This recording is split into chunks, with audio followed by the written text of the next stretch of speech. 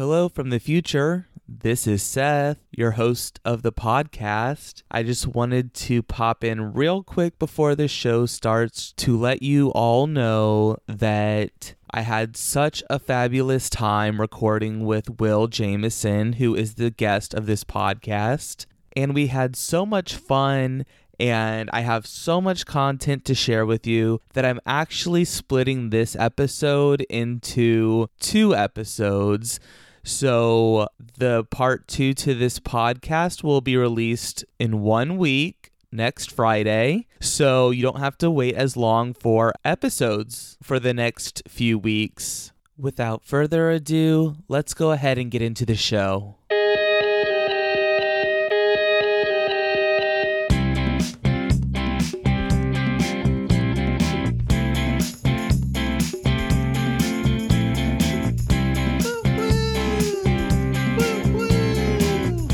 Hello, you're listening to the Treble podcast, and I'm your host, Seth. I'll be your host for this adventure. Before I get started, make sure to subscribe to the podcast so you'll have all the podcasts delivered right to your app of choice.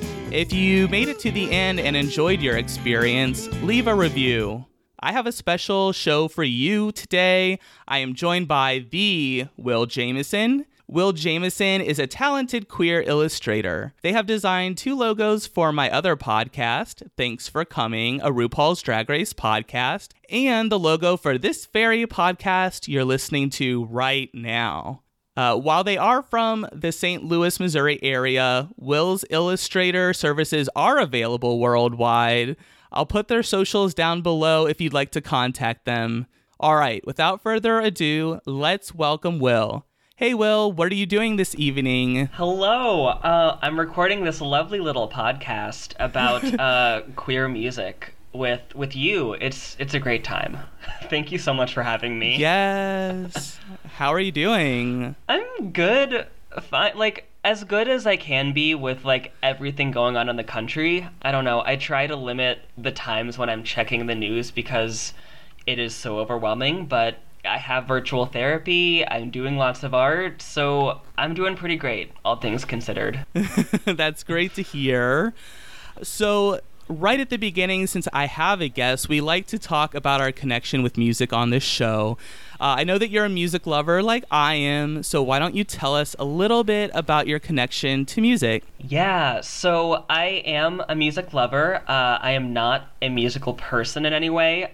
When I was 6, my dad tried to get me to learn the guitar, but I was very bored and I hated it. Oh no. I also have this memory of in 7th grade, my music teacher was trying to teach the entire class how to play the piano, but because there were so many students in the class, there was only so much time the music teacher could go around to everyone, so I learned like 1 song, but I learned it really well. I played that one introductory piano song like a pro. But I guess more like on a serious note, music always has been like a respite for whatever I'm going through. And especially growing up before I had the vocabulary for gender identities or sexualities, it was always a great kind of resource to turn to kind of express feelings.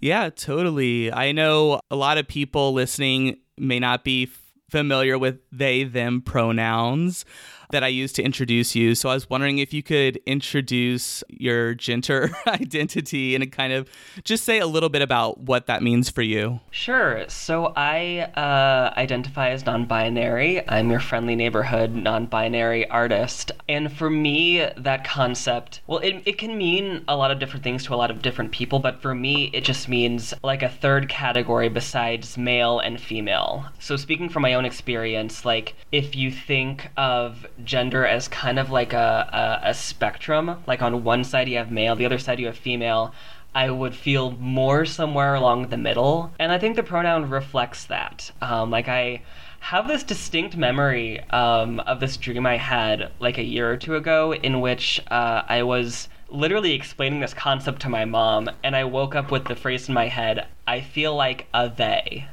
Which is not grammatically correct, but that's really it. I don't feel like a he or a she. Like they, I think, is a pronoun that really captures my own essence. Definitely. I think that it's important to talk about that too. Especially on this podcast, because we are, basically a queer podcast. This is for everybody, but of course, we like to give platform to the queer voices, or at least I like to. I say we, like I am more than one person, but no, sometimes I feel like one. You mean the whole gay agenda, because they're all listening in. They're all telling you what to say here, clearly. Yeah, all the gays trademark. But no, well, first, thank you for sharing that. I know that I don't want to say it's like a touchy subject, but it's like maybe a sensitive subject, because not a lot of people today are formed or take the time to understand what gender non-binary means. So I thought it was important to talk about that just really briefly, so that maybe someone listening to this podcast feels like a little bit more knowledgeable. So next time they meet someone, they can be a little bit more, knowledgeable, inclusive, accepting. Inclusive. Yeah, there you go. I think education is really important. I think patience is also a very important trait to kind of cultivate, especially for someone who is really not familiar with these concepts at all. It's going to take some time to adapt to that. And so being willing to have a very open and honest dialogue really goes a long way. And I can only speak to my own experiences as a non-binary person. Like, obviously, the definition might be a little bit different depending on the person, but the best thing you can really do is just ask someone their preferred pronouns and just ask them how they identify. And really, focus on their own identity and support that, even if you maybe don't quite understand it all at first. Speaking about that, I think this might be a good opportunity to provide a great tool to people that aren't familiar with they, them pronouns. What would you say is a good way, or say, for example, someone would say, oh, Will, he, blah, blah, blah, blah, blah, and they were to like misgender you. So what would you say is like a good corrective course or a good corrective response for someone in that situation? Yeah, great question. Because that has happened before, believe it or not, in life.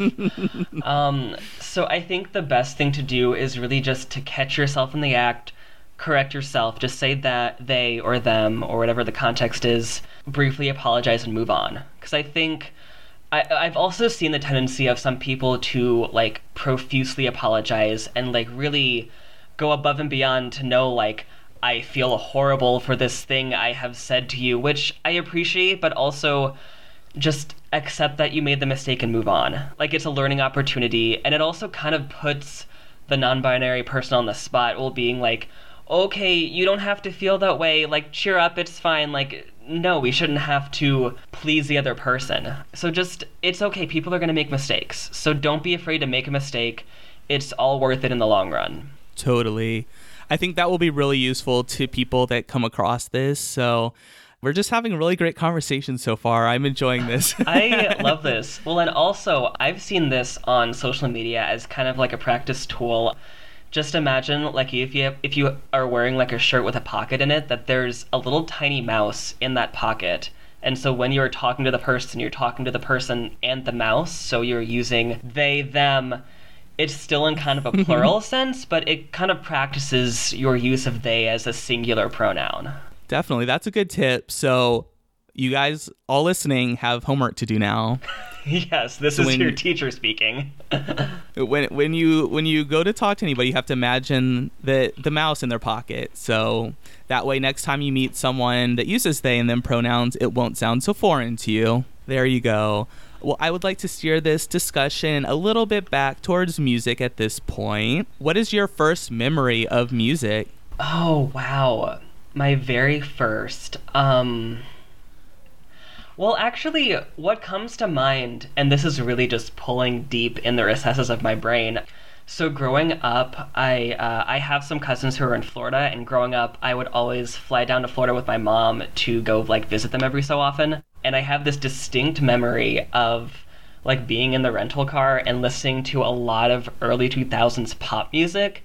And it was always the same kind of sets of songs. And I was like, maybe like 5. Like, I didn't know anything about anything. But I have those like distinct like sounds in my mind, you know? This is really making me feel old that that your parents would listen to early 2000s pop music. Oh no, my parents are no spring chickens. I'm trying to be as polite as I can in case they're listening. Okay. But it was a lot of like Vanessa Carlton, Michelle Branch, that one like Counting Crows song that's like a Joni Mitchell cover. Is it Pave Paradise? No, Parking. Wait, what's the one? Do you know where they're like paving the... Oh, Pave Paradise? Is it Taxi Cab? Yes, Taxi Cab. That's it. Yeah. Like that one, I just always had that guy's voice in my head for like years and years until I finally looked up the song. Yeah, that's a good one. I mean, the 90s music is a good place to grow up listening to that, you know, the 90s into early 2000s. I mein, that's all music. I mean, I grew up with, you know, I was still pretty young myself, but but yeah, I my parents were of the like 60s and 70s generation, so they were really into like what I guess is considered classic rock. So it was just really funny for me to hear that your parents are like listening to like early 2000s music. I will say my parents were big on just like whatever's on the radio, but for years and years I've grown up with my stepdad. There's some like cable channel that's just like live music performances, usually from people I would say of like 60s, 70s, 80s rockers. And so I have so many memories of being in the living room with him. He turns on this channel and he's telling me all about this like semi-obscure band or musician, and like also like what arena they were in, like, oh, I saw them in concert in such and such year or whatever. And it was sweet. I did not know who the musician was, but it was a really nice kind of bonding experience that way. Yeah, I love how music can help facilitate that sort of like, because I have that similar bond with my father, so it's really in it even more so, I guess you would say, as I get older, it's helped us to bond a lot with, you know, like, oh, like I heard this is really good, like just passing recommendations back and forth. So what do you typically look for in music? Like, what draws you in? Is it an album, the artist, a style, what the lyrics are? Yeah, so I'm not very picky in that sense. I mean, in terms of genres, I always usually tend to go for, like, super angsty gay folk music, which is a surprisingly robust genre. I tend to go for a lot of more, like, acoustic, kind of intimate musicians that way. But I like my music to feel vulnerable. I want it to have this emotional connection with an artist. So if I can kind of tell that, like, whatever the song is clearly expressing something that the artist is releasing emotionally, then I'm gonna gravitate towards that. Because I know that you are a very big Taylor Swift fan, so I was wondering if you just wanted to briefly discuss your experience or your love for Taylor. Oh my gosh, always, literally always. Oh my gosh, I've been really following her career since it really first took off. I remember, and I feel like I'm gonna make you sound like you're probably gonna feel really old when I say this, but the song "Love Story" came out when I was in middle school back in 2008. Yeah. And what I remember is when it came out, I was in my school's production of Romeo and Juliet. I played the role of Romeo. Of course. I really sold... Gender binary. I know, I really sold the idea of like a strong heterosexual cisgendered man. I was very convincing, I'm sure, as a 12-year-old. But that was a weird connection I had to that song growing up. And ever since then, I've always followed her albums. I went to the Red Tour. I went to the 1989 tour. I even for one of my class assignments in art school, at the end of my junior year, I adapted this Taylor Swift song. It's called Enchanted. It's from her Speak Now album. I don't know if you've heard it or not. I like that song, yeah. Okay, I do know that one. Because I adapted it into this little comic about this these two gay prom dates, and they're like their first time kind of falling for each other, and it was very sweet. Very fun. Yeah, so I've always followed it. I can't get enough of folklore. I listen to it all the time. I was going to ask you what your impressions were, because that's her newest album. She put it out. It's been out for like a few months, not a terribly long time or anything like that. You're happy with it? I am blown away by it. Like, especially as someone who, like, my family makes fun of me for my obscure taste in folk music sometimes. It feels like she made this album just for me and no one else. But it feels like very heartfelt music. I love Betty. I love when she swears. Like, Taylor Swift swearing just gives me life. And it's just so pretty. It feels like a very experimental sound for her, and I could tell she's having a lot of fun with that. If you could take only one Taylor Swift song with you to a desert island, which would it be? Oh my gosh. I was not prepared for this. That's like, if you had like however many songs she's written, however many like children, and you had to pick one of those and take them with you to a desert island. Yeah. Oh my gosh. Okay, I'm thinking out loud. I might have to do kind of a deep cut from her Fearless album. I think that was her second one. It is the song called Breathe and it's featuring Colby Calais. It's this very pretty duet. And I think it's very similar sound-wise, I don't know the musical term, to a lot of what's on Folklore now. But I just have vivid memories of being like an angsty teenager in middle school and listening to that song to like stop feeling so anxious all the time. And so it has a lot of special significance for me. Oh, that's great. Yeah, I love like hearing that. And I liked how you described Folklore, the album, being like, oh, it sounds like it was written just for me, because like those albums are just so special. Like, of course, you know, it's great when you like music, but like when you connect to an album or a song like that, it's just so special, I think. Yeah, absolutely. And I mean, I feel like everyone, like, if they don't think they have an album or a song that they connect to like that, like, I think that they do. They just haven't thought about it long enough. Right. So one more question for you. What music are you listening to currently? It doesn't have to be a new artist, but just whatever you've been listening to lately. Yeah, okay. So the main thing I've been listening to now is, his name is Noah Reid. He's this kind of folk musician. Okay. Do you ever watch Schitt's Creek at all, the TV show?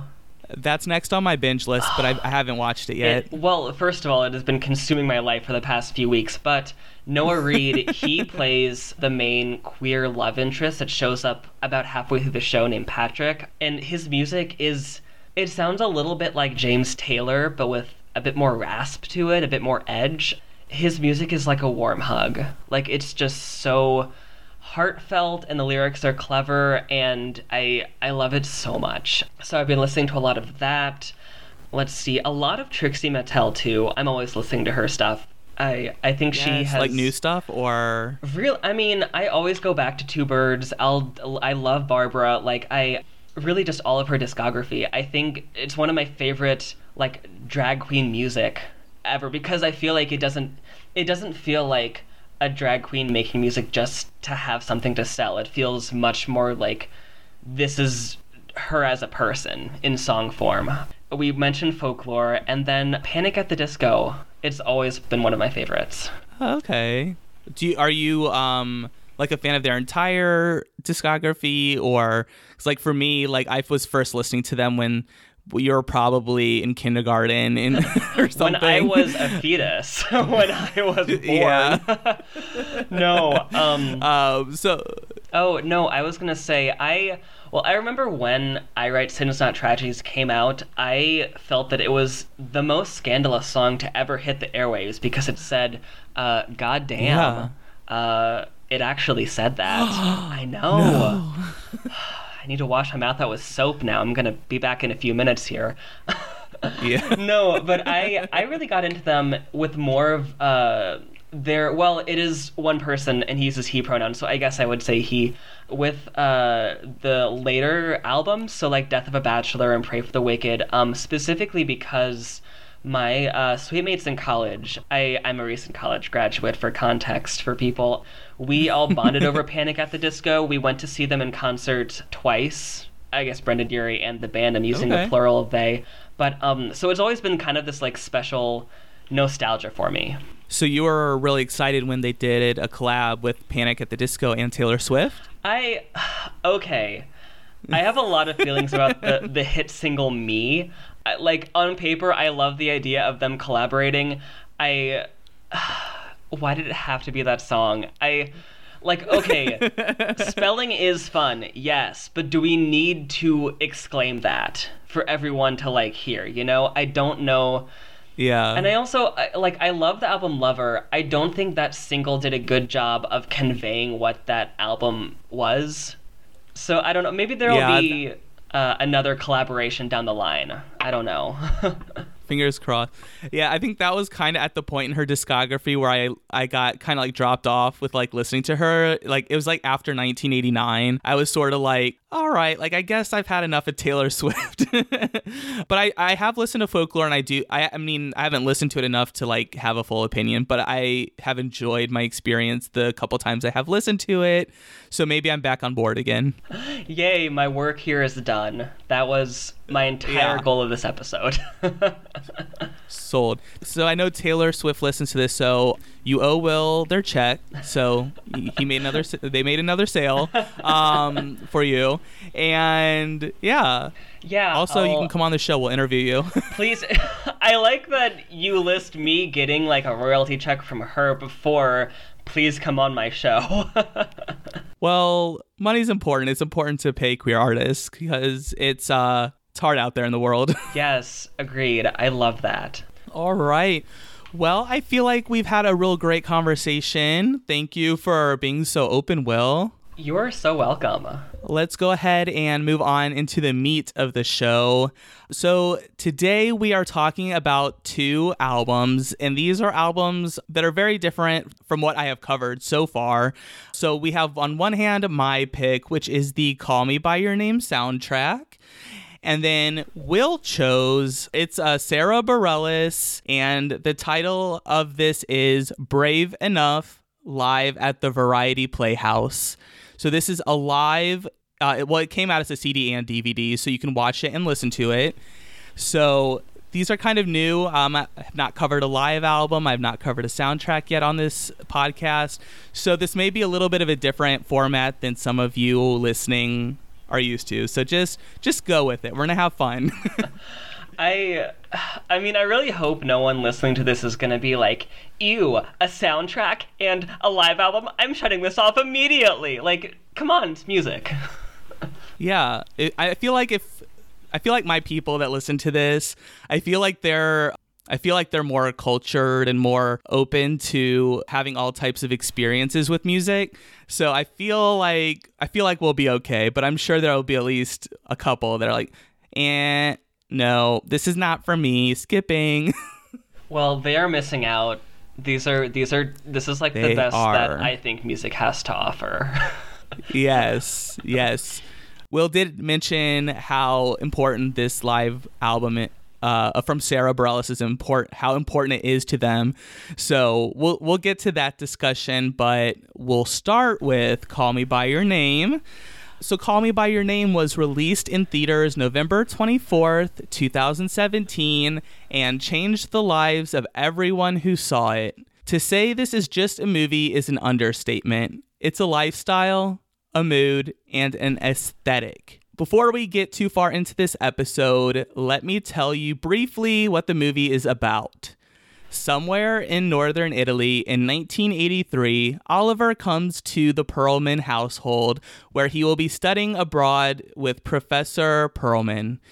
While in one of the most beautiful places in the world, he discovers one of the most beautiful people in the world, Timothée Chalamet. Elio. No, it's Timothée Chalamet. This is a very weird meta production. This is. It must have been a Freudian slip. So, over a 6-week period, we see Oliver and Elio traverse lust and the tribulations of a budding romance into one of the greatest love stories of all time. A love that will last forever. While critiqued for showing a relationship with an age gap, the movie still succeeds. Love wins. It was made on an estimated budget of 4 million euros or $4,688,140 American dollars. And the movie grossed $18,095,701 in America and $41,887,595 worldwide. Whew, that was a mouthful. I like to imagine that, like, that's like a monologue that you've been memorizing since the movie came out. Like, I mean, I've just been waiting to say it. It's, people listening to this podcast don't know, but this is like one of my favorite movies of all time. If you listen to Thanks for Coming, like, we talk about this movie a lot, maybe ad nauseum. Yes, I can vouch for that. Yes. Yes. So, music is vital to director Luca Guadagnino's films, but he normally doesn't hire composers and instead makes selections from pre-existing music, or as it's called, a pop score. However, for this film, Luca decided to invite Sufjan Stevens to write a song for the movie. Luca said, quote, "An artist for whom I have enormous admiration is Sufjan. His voice is fantastic and angelic, and his lyrics are so sharp and deep and full of sorrow and beauty. The music is so haunting. All of these elements were the ones I wanted to envision in the film." End quote. Sufjan Stevens never collaborated to contribute music to a movie soundtrack before. He read the book and discussed it with Luca in order to get the right feeling for this song. They actually ended up agreeing that Sufjan would write 2 songs for the movie. Luca invited the film's stars Timothée Chalamet and Armie Hammer and the film's editor Walter Fasano over to listen to these songs at his house. He says, quote, "It was magic," says Fasano. "A really wonderful movement," end quote. Luca also had another of Stevens' songs rearranged for the movie on piano. That makes 3 songs contributed. Quote, "I think Sufjan's songs add another voice to the film," says Guadagnino. "They are kind of like a narration without a narration," end quote. These 3 songs used in the film represent 3 distinct phases of relationship between Elio and Oliver. Futile Devices, hesitant and full of longing, plays before Elio expresses his true feelings towards Oliver. Mystery of Love soundtracks their joyful trip to Bergamo, while Visions of Gideon plays over their final scene, signaling the end of a chapter in Elio's life. Stevens said about his experience working with Luca, "He's one of those rare directors who uses music and sound so fiercely and with such mastery that you cannot imagine the films without music," end quote. So because this movie is set in the 1980s, Luca chose a lot of Italian pop songs that were popular at the time. He also features the song Love My Way by the Psychedelic Furs twice in the movie. He said, quote, "It's kind of autobiographical because I remember listening to that song when I was 17 and being completely affected by it. I wanted to pay homage to myself then," end quote. As far as selecting which music to feature in the movie, Luca said, "I go through music in the way that has to do with my instinct. By the way, I like the concept of piano as dialogue. In fact, in Call Me By Your Name, we have extensive usage of piano because those notes, in a way, are the interior and exterior dialogue between Elio and himself and Elio and Oliver," end quote. Fun fact, on its premiere night, the movie received a 10-minute standing ovation, which is the longest standing ovation ever at the New York Film Festival. Whoa.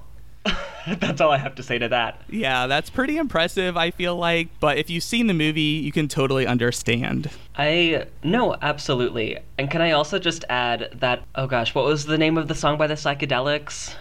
Love My Way? Yes, I was watching a lot of clips from the movie recently, just kind of refresh my mind. And the scene of Oliver just dancing the night away to that song and just not caring whatsoever what anyone might possibly think of his terrible dance skills is truly inspiring.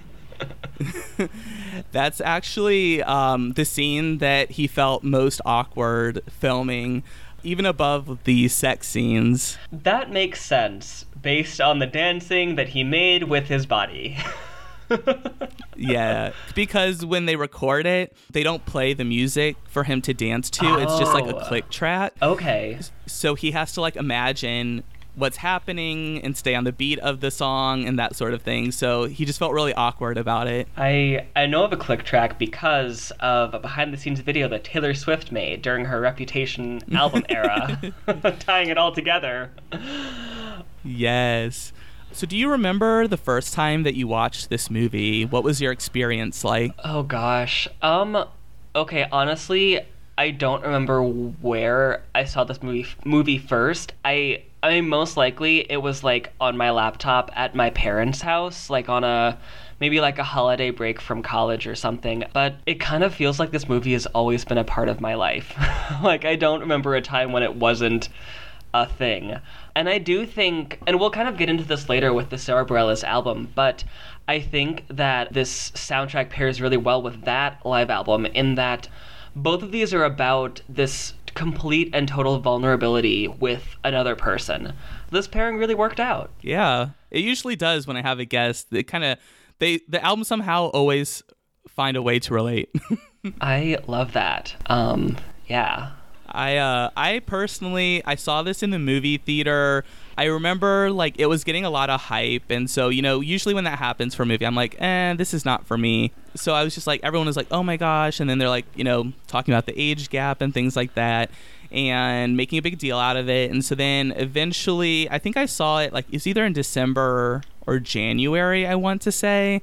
So I saw it a few months after it came out, but I saw it like, I think I went to see it every weekend. I just loved it so much that I actually saw it like 10 times in the movie theater. Wow. Like, so I've had a lot of experiences like seeing it. I don't know. There's just something about it that just like kind of what you said, it draws you and it feels like it's always been a part of your life. I don't know how that's possible, but it happened. I like to imagine you were like single-handedly funding that entire movie theater with all the times you went to see it. It kind of feels like it.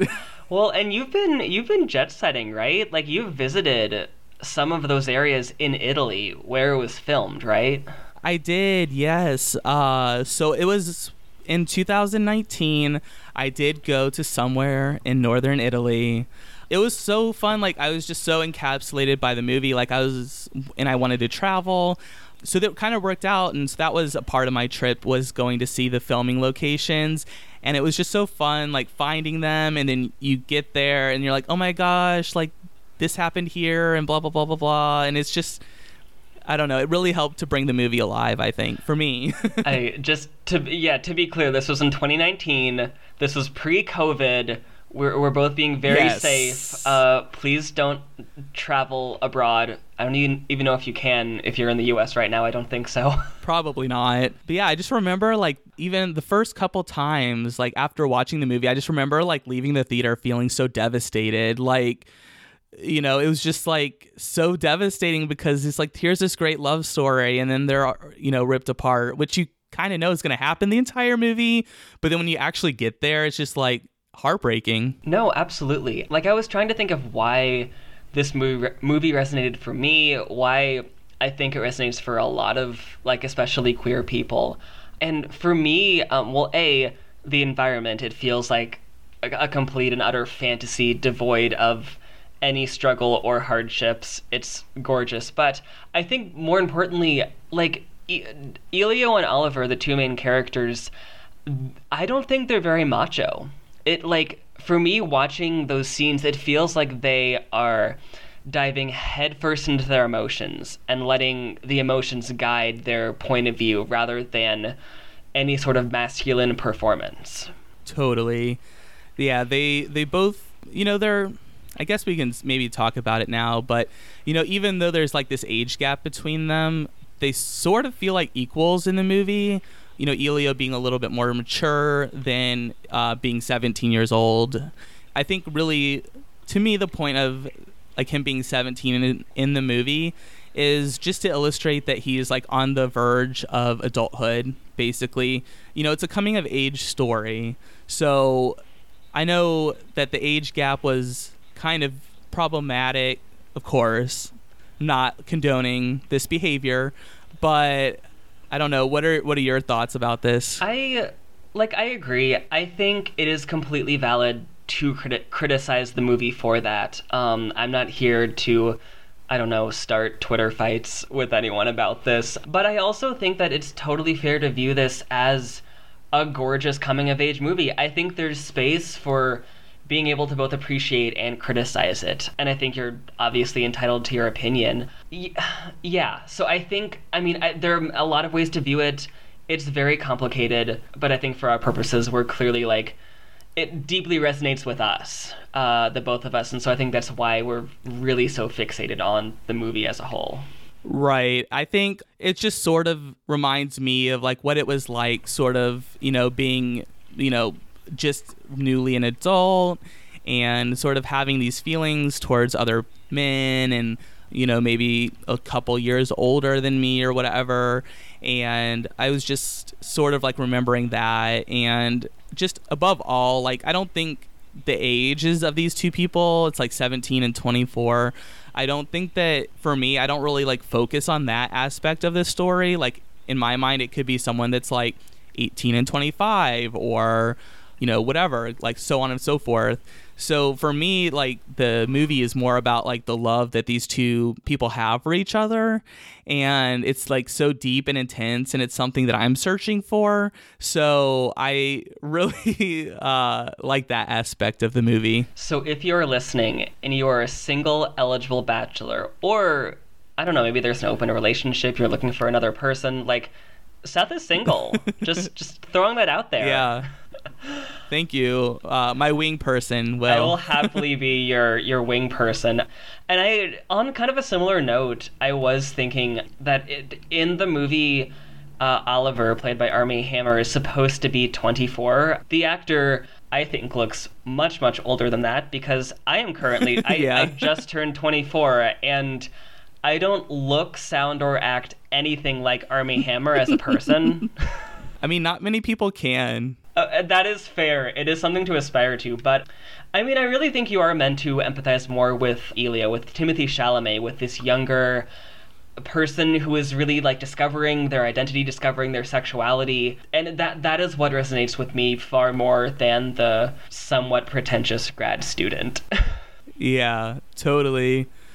All right, so let's go ahead and get into this soundtrack. We're going to sort of go, like, very quickly through some of the songs. We'll stop a little bit more on them, but so the first song on this soundtrack is Hallelujah Junction, the first movement by John Adams.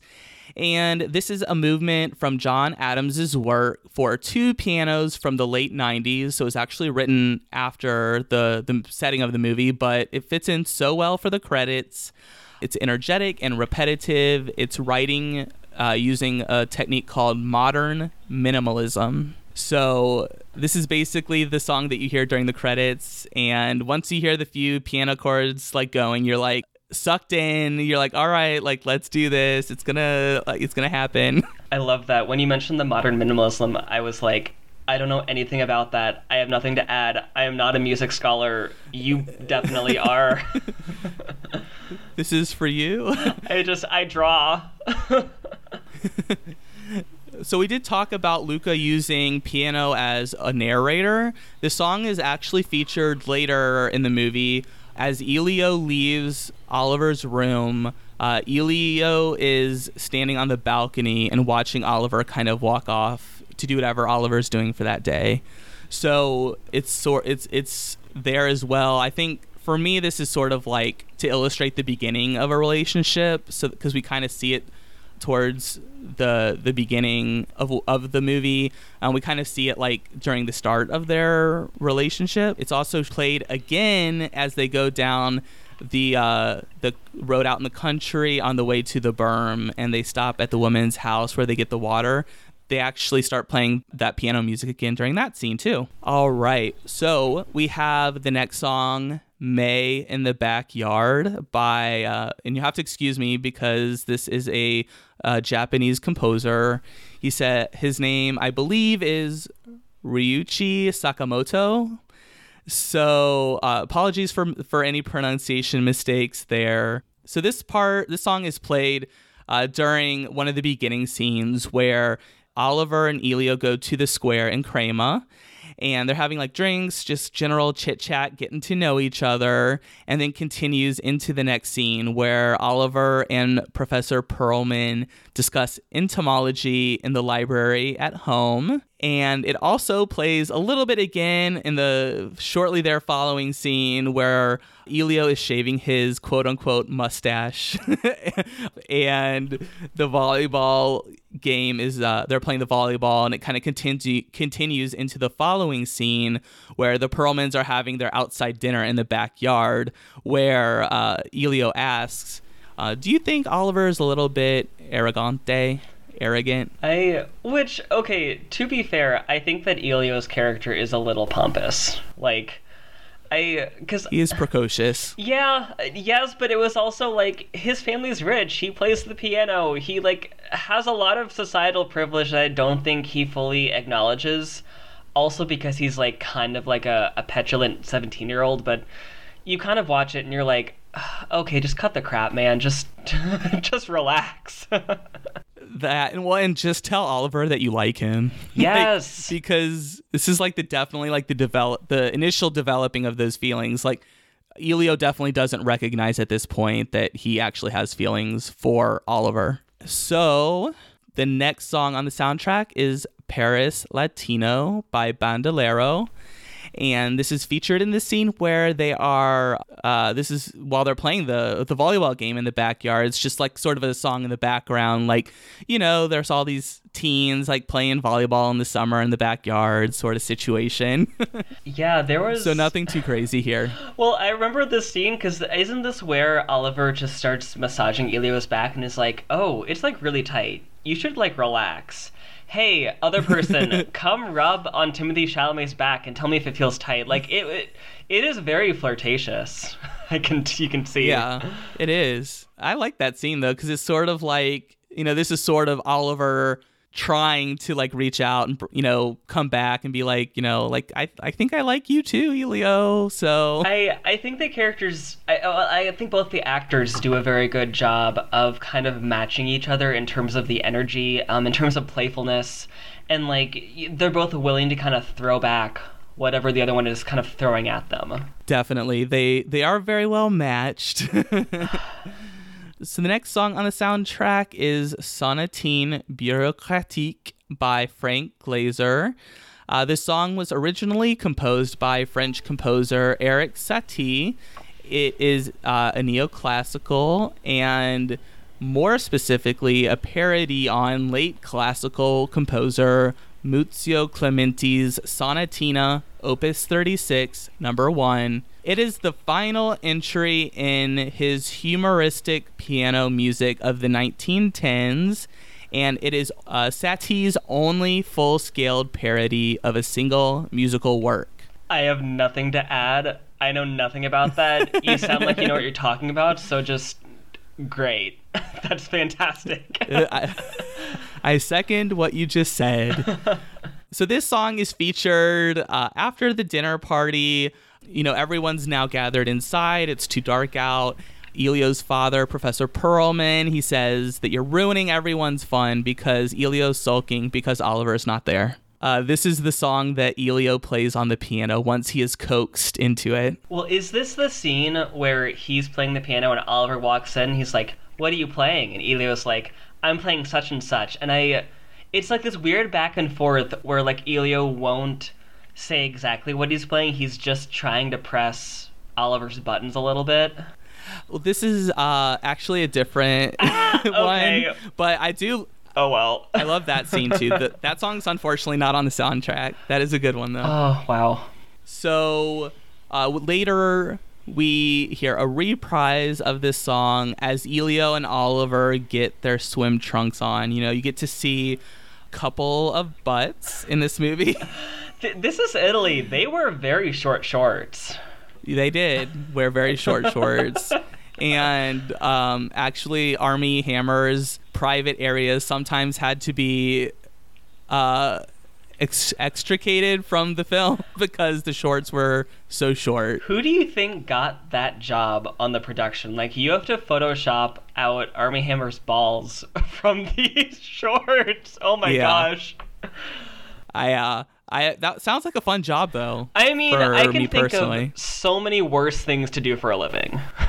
Absolutely. Oh, God. Oh, my gosh. So the next song we have is a German song. So I'm not... Yeah, this is going to be horrible, but it's something like Zian hört die Wachte singen from Cantata. And this is actually a piano transcription of Bach's 1731 cantata. It is on the soundtrack performed by Alessio Bax. And it's elegant and measured and works just as well for the piano as it does in its original version, which was written for voice and instrumental accompaniment. So this song was featured in the scene where Elio is writing in his notebook, like, I thought you hated me, like contemplating that whole relationship. And then it continues on into the next scene where Elio is transcribing music while listening to his Walkman outside. And Chise brings up the little fish and they have their little moment together. And then continues into the next scene where Oliver and Elio are tanning by the pool. There's a lot of tanning. There's a lot of shirtlessness. It is a very stark... I'm here for it. It is very stark contrast to the cold October weather outside of my apartment, in which I am bundled up in a turtleneck and pants. Very much. I very much would rather be somewhere in Italy by a nice pool in the backyard with, the fruit trees all around you. Yeah. So then the next song we have is Lady, Lady, Lady by Giorgio Moroder and Joe Esposito.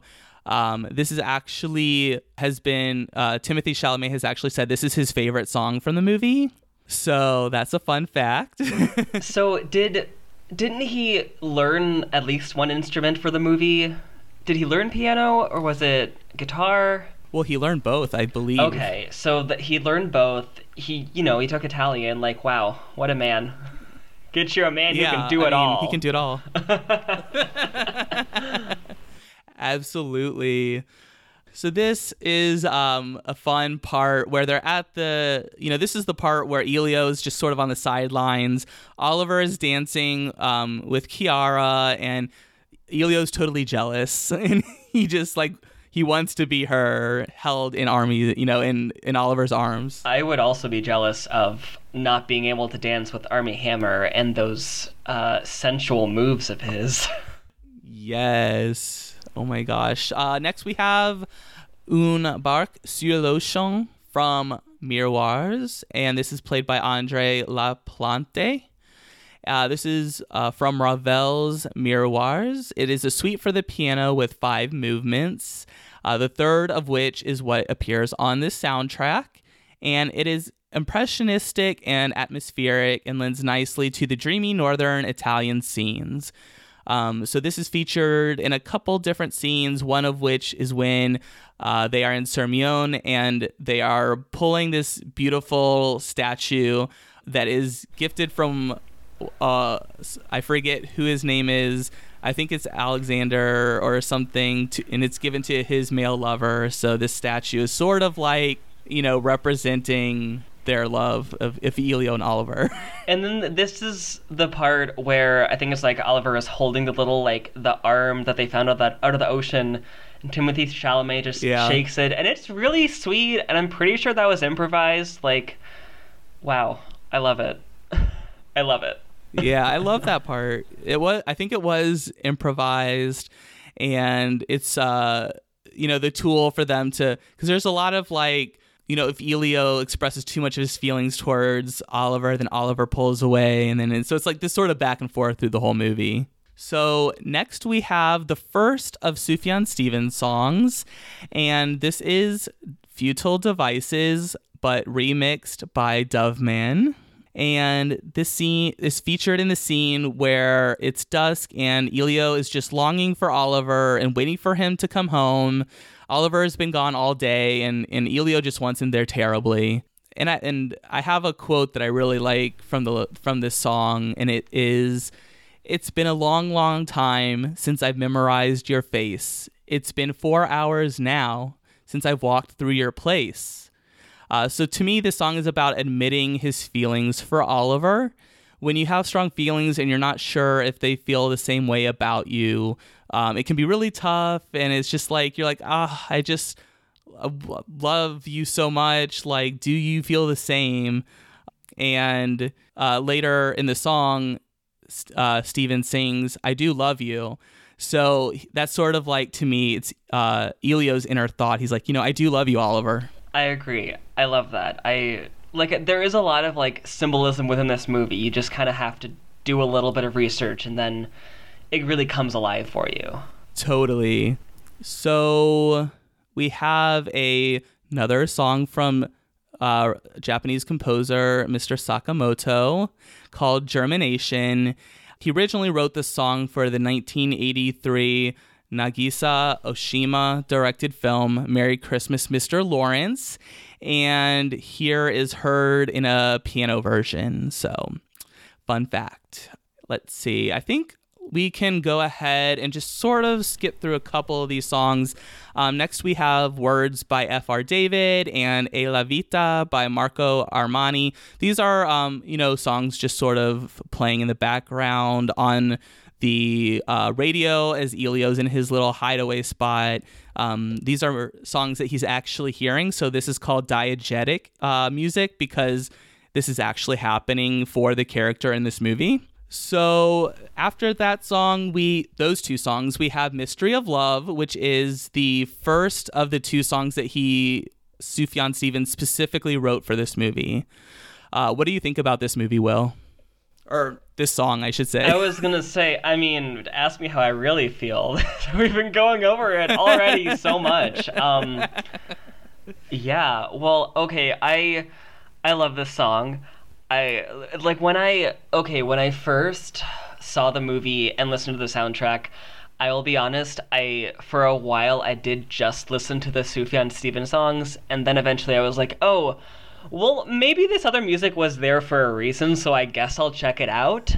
Yeah. So this song does have a lot of it resonates with me a lot, and I did pick out some lyrics from it. Should we go over lyrics now, or? Yeah, what do you got for us? Well, so from Mystery of Love, I have it written down here in my notes. Like Hephaestion who died, Alexander's lover, now my riverbed has dried. Shall I find no other? So upon doing some Googling, Hephaestion, I hope I'm pronouncing that right, he was a soldier who served with Alexander the Great in battle, and according to historic records, their relationship was more than friends, at the very least. I don't, like me personally, I don't think I can apply this very modern term of gay or queer to something that is centuries and centuries old before they really had those concepts as the way we think of them now. But it's sort of, I like that Stevens is referencing like Greek history in this song. It kind of lends this epic feeling to this romance. Yeah, it's a romance that's still referenced to this day, so it kind of speaks to the power of Elio and Oliver's love for each other. Definitely. I think that they're, in this song, I think they're kind of comparing Elio and Oliver to Hephaestion and Alexander. So I think, because they say, oh, I know that you guys were friends. Some might say more than friends, like in the end, the dad was talking to him. So that kind of like is what you were talking about with the actual relationship of Hephaestion and Alexander. I really like the lyrics in this song also. The part at the beginning where it says, "The first time that you touched me, oh, will wonders ever cease? Blessed be the memories of love." So I just chose that because to me it's about the start of a new relationship and the feeling, magical, those butterflies you feel when you see the other person, and when they're not around, you have your memories of love. I agree. It feels like your first like gay romance or your first like queer kiss. And it's like, oh, this is what love feels like. Cool. Sweet. I'm on board. Yeah. I like this. So next, the song on the soundtrack is Radio Varsavia by Franco Battiato. And, this is just another fun pop song from Italy in the time. So we're gonna keep trucking through our little adventure here to the next song, which is, one of the popular songs that is not written by Sufjan Stevens. And this is Love My Way by the Psychedelic Furs. Yes, I wrote down some other lyrics from the song as well that stuck out to me. This is a groovy song. It's really fun. I really enjoyed it. Okay, so the lines are, swallow all your tears, my love, and put on your new face. You can never win or lose if you don't run the race. Which I think encapsulates dating in a nutshell. Like, you have to really be willing to put yourself out there and face rejection or awkwardness and be vulnerable with another human being. But if you don't do that, you're never going to find that special someone. So I think it's a good summary of that, I think. Totally. And it's really interesting to me the way you interpret that, because I actually picked a whole different part of this song, and I feel like I have the same meaning towards it. So it's clearly like one of those songs that is just like so connects with so many people. Mm-hmm. So the part I picked was, there's an army on the dance floor. It's a fashion with a gun, my love. In a room without a door, a kiss is not enough. Love my way. It's a new road. I follow where my mind goes. So to me, this is about Army, or Oliver, thinking about these new, and for him, forbidden feelings towards Elio. As we find out later in the movie, Oliver's parents aren't as accepting of his bisexuality or whatever he may consider himself. So he's trapped in this feeling that he wants to be good. Oliver says that a lot through the movie. He's trapped in this room, but exploring love in his own way, which is opening up new doors. And I mean, you can kind of... Oh, sorry, go ahead. Oh, no, go for it. I was going to say, you could also kind of interpret that as heteronormativity, as just like you're grappling with the sort of like expectation that you have, and you're trying to like slowly but surely maybe branch out of that and find some more individuality. Totally. Or even just being in the closet too. You could interpret it in that manner as well. It can feel like a room with no doors for sure sometimes. It's a locked closet. It sucks. You're for real. So in a newer interview with USA Today, the band's co-frontman Richard Butler said, quote, "Once I heard Call Me By Your Name had Love My Way in it, I went to go see it. I was surprised at the amount of times you hear the song in the film. And there's that one scene where they're talking about the band and someone says, yeah, we went to England to see them last year. Richard Butler's great. It makes you feel really proud to be sitting in a cinema audience and hearing the name of your band," end quote.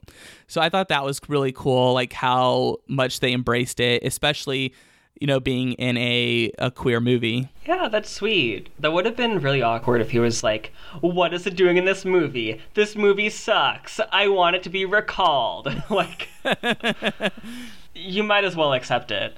Well, it's funny, too, because I think this song was featured in 16 Candles, a John Waters film, and he was like, not happy with that. If you had to pick between the two movies, I would definitely pick Call Me By Your Name as the less problematic of the two to have your song featured in. Yeah, 16 Candles. Well, John Waters always pushes the button, pushes the bar in his John movies. John Hughes or John Waters? Or I'm sorry, John Hughes. I'm sorry. I was going to say, John Waters all the Johns. Pushes literally every single button on the shirt. But I would say in a very different way than John Hughes. Yeah, totally. All right, so let's just try and quickly get through this. The next song is Le Jardin Féerique from Ma Mère Loye, and this is a song. It means the fairy garden, and it's from piano duet turned into an orchestral work called Ma Mère Loi. It was written for the children of Polish sculptor Cyprian Godebski, a friend of Ravel's, and this piece was adapted into the ballet known as Ma Mère Loi, which means Mother Goose. So it's the fairy garden section of this Mother Goose ballet, basically.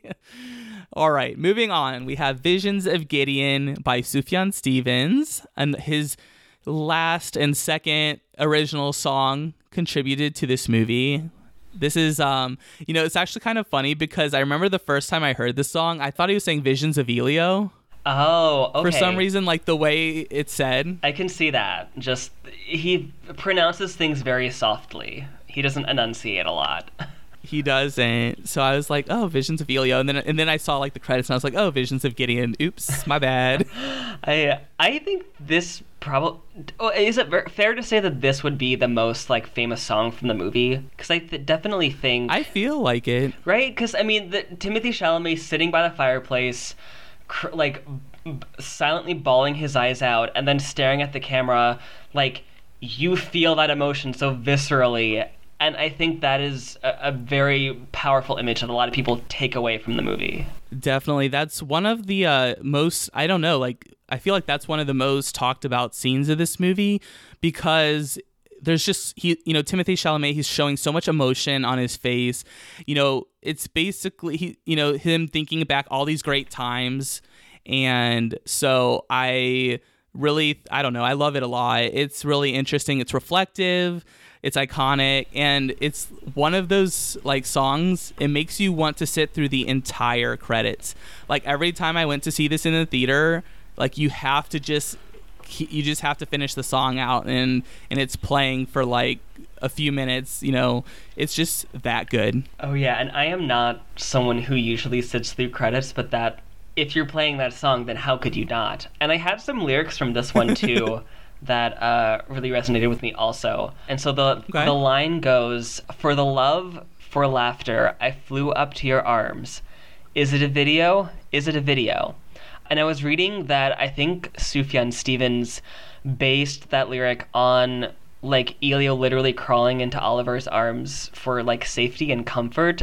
And I think it's a beautiful way to convey what might seem like a very small gesture, but actually is very indicative of how like emotionally and physically close the two of them were together. It's very dramatic, and I love the drama. Yeah, we're here for it. I really like the just right at the very beginning, or towards the beginning, he says, "I have loved you for the last time. Is it a video? Is it a video? I've touched you for the last time. Is it a video? Is it a video?" So to me, this is like Elio looking back on all of his experiences and wondering like if it was even real. Because, Oliver's gone at this point. He's been gone for a while and, Elio misses him. And, when you're kind of removed from that experience, like remembering back, you just have the memories of it in your head. So to him, it's almost like he's just watching a video because all he has left at this point are the memories of Oliver in his head. I do want to bring up, I don't know if you've ever seen, it's the comedy show The Other Two on Comedy Central. I haven't seen that, no. This is relevant, I promise. But one of the episodes, the main character is a gay dude, and one of the episodes does a straight-up parody of Call Me By Your Name. And so and you can probably look this up on YouTube, and I want to look it up too, but there's a scene in the credits where it's the main character is staring at this electric fireplace and sobbing, much like Timothée Chalamet did, and it ends with someone in the background being like, "What are you staring at?" Because he's staring at like you, the viewer, but in the world of the show, it's just a part of the wall. So right. It's great. It's so great. Please look it up. That's if funny. You can find it. I hope you enjoyed the first part of this podcast where we talked about the Call Me By Your Name soundtrack. Like I said at the beginning of the show, I will be back next week with Will Jameson to discuss their album of choice, Sarah Bareilles' live album, Brave Enough, live at the Variety Playhouse. So make sure that you stay tuned next week because there will be a brand new episode. So stay tuned, and I hope you're ready for more fun with Will Jamieson and Sarah Bareilles. Part 2 to this podcast is coming right to your ear holes next Friday. Thank you for listening. This has been another episode of the Trouble podcast. The theme music you heard at the top of the show was made by me. The logo was illustrated and designed by the amazingly talented queer artist, Will Jamieson. You can find them on Instagram and Twitter at The Will Jamieson. This is an indie podcast, which means no commercials, at least for now. It also means that I can't use the clips from the album we discussed because my lawyers have advised against it. Copyright laws, am I right? The best way to support this podcast is to subscribe, tell a friend, and leaving a review. It really helps other music fans find this show.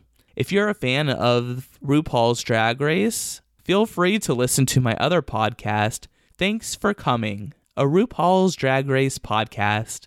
I record that show with two of my best friends, Jamal and Stoney. You can find us at TFC Pod on Instagram and Twitter. That's all I've got for you now. If you made it through the whole podcast, you rock. With that, I'll see you next time at the show. And before I sign off, I would like to, of course, extend the invitation to Timothy Chalamet, Armie Hammer, Michael Stuhlbarg, Luca Guadagnino, Andre Aciman, and anybody else from the Call Me By Your Name movie to come on the show. I'd love to interview you, pick your brains a little bit. Signing off, I'm your host, Seth. Rock on, young savior. Don't give up your hopes.